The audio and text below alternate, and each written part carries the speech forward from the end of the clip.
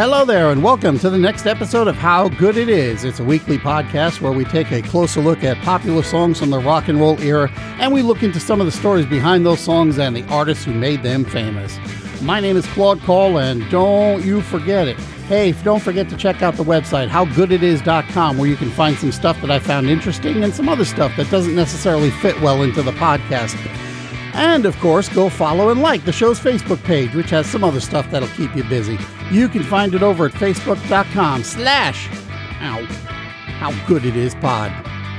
Oh, did I mention How Good It Is a featured podcast on the Podcast Republic app. Stuff like that certainly makes me sit up and take notice, and it was a fun thing to see because I've been using Podcast Republic for about a year, and I've started really digging into some of the stuff that you can do with it.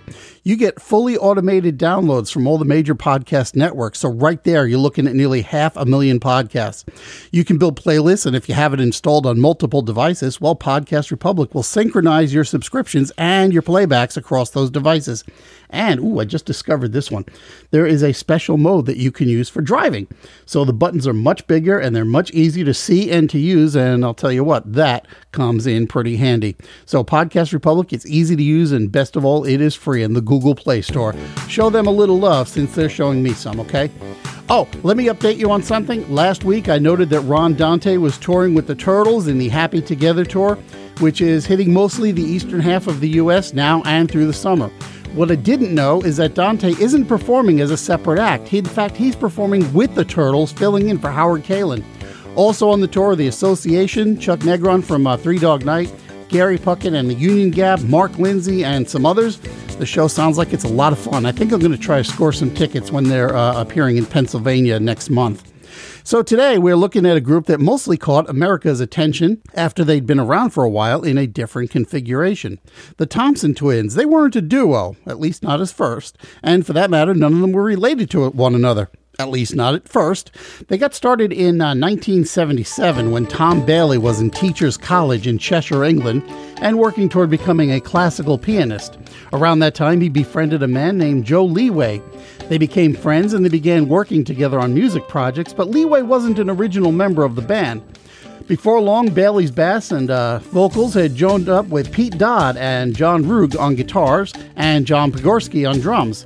They got the name the Thompson Twins from a pair of incompetent detectives named Thompson and Thompson. One of them is spelled with a P and the other one without, but they still appear to be near identical twins. The only difference is their mustaches. And they appeared in the comic strip The Adventures of Tintin. Now, not a lot of people in the U.S. have heard of this comic strip, but The Adventures of Tintin was one of the most popular European strips of the 20th century. Well, the group made their way to London, where they lived as squatters for a while. Bailey once described the group as spongers back then, living on very little and scavenging pretty much everything they had, including finding a way of borrowing electricity from the house next door. Since Pogorski didn't make the move with the others, well, they needed to find a new drummer. So Andrew Edge worked with them for a few months, but he was ultimately replaced by Chris Bell, and by 1980 they'd released their first single, called Squares and Triangles. Inspiration is what we hunger for. Must be changes, it's part of the law. Search for new angles. 1980 Squares and Triangles 1980. So Squares and Triangles was just a big bowl of okay, as well as the follow-up single titled She's in Love with Mystery. She's so to the edge, she could easily fall, but she stands unflinching, nearly 6 feet tall. She may be a brave on a new frontier, but she still cries in her sleep. Oh, she's in love with mystery. She knows every single thing about me. She's in love with mystery. She knows every single thing about me. So what you could see from these tracks is that they were capturing a certain kind of post-punk energy, and they did become a fixture on London's new romantic scene. There are stories that when they performed, they would often encourage audience members to join them up on stage and bang on makeshift percussion pieces like hubcaps. By 1981, the band's lineup included 2 new members. Joe Leeway, remember him? He'd always been on the fringes of the group, and now he was part of the band too. And Jane Shorter played saxophone. Later that year, they produced and released their first album titled A Product of Participation. Tom Bailey's girlfriend, Alana Curry, also performed on the album, but she got a thank you credit on the record rather than being listed as an actual member of the band. A Product of did not get a lot of attention, and the band's lineup changed again.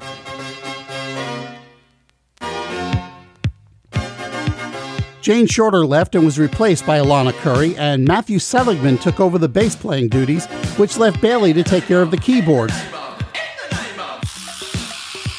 Leeway also took on some of the vocal duties. They managed to score a contract with Arista Records and came up with another album called Set.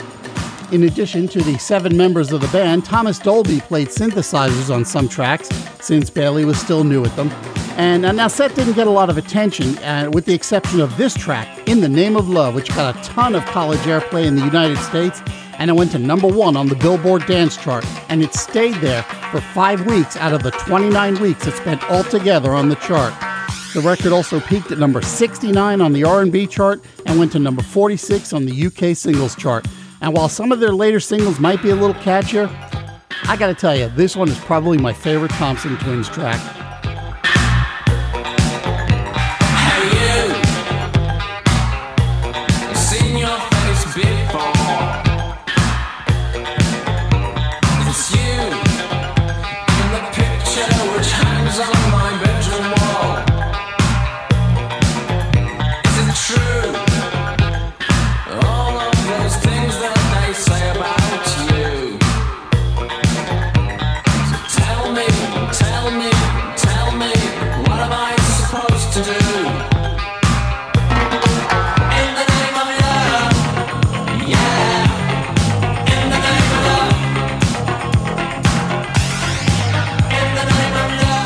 Now, as In the Name of Love grew in popularity, Bailey, Curry, and Leeway decided that they liked the different sound of that song, and they played around with the idea of starting a new band as a side project. They even had a name for that band, which was the Bermuda Triangle. But when the Set album didn't make much of a dent on the charts, even when most of it was re-released with In the Name of Love as a new title for the album, well, they gave up the idea of the Bermuda Triangle. Around the same time, however, their manager, John Haid, convinced them to trim the Thompson Twins to that core of 3 musicians in 1982. So what they did was to notify the other 4 members of the group that the band was breaking up. Each of them was given £500, and they were allowed to keep all of their equipment and instruments. In exchange, they weren't going to be permitted to play together under the Thompson Twins name. And thus freed, Tom Bailey, Alana Curry, and Joe Leeway were free to do their thing. And their thing was to leave the UK altogether, to break away from local musical influences and keep themselves from falling into old patterns. They went to Egypt to write on a trip, and then they went to the Bahamas to record at Compass Point Studios. So in a way, they went to the Bermuda Triangle anyway.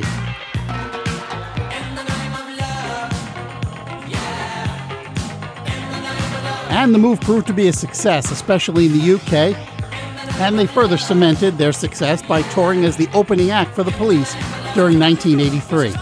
Now, today's show is really about how the group got to the point of fame rather than a rehash of their greatest hits, because you know what? I gotta save something for future shows, right? But since we're talking about the band's roots, let me get you up to date on what the former members of the band have been up to. So Pete Dodd and John Roog formed a band called Big View, which also featured drumming by Andrew Edge, and they recorded a single called August Grass in 1982.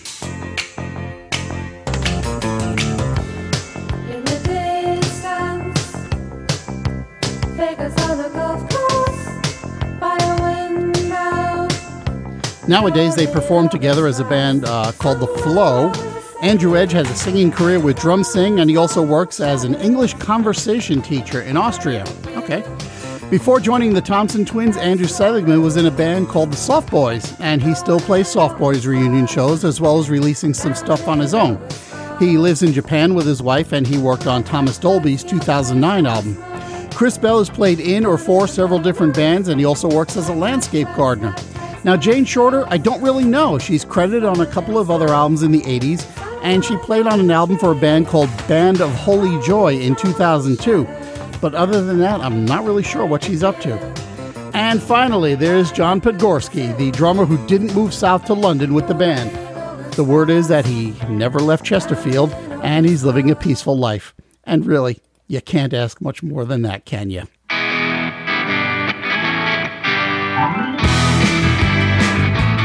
And that's it for this edition of How Good It Is. Wow, that went quick. If you want to get in touch with me, you can email me at howgoodpodcast@gmail.com, or you can follow me on Twitter at howgooditispod. You can also check out and follow the show's Facebook page at facebook.com/howgooditispod, or you can check out the show's website, howgooditis.com, where I throw in a few extra bits for you.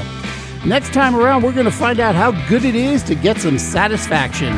Thanks so much for listening, and I will see you next time.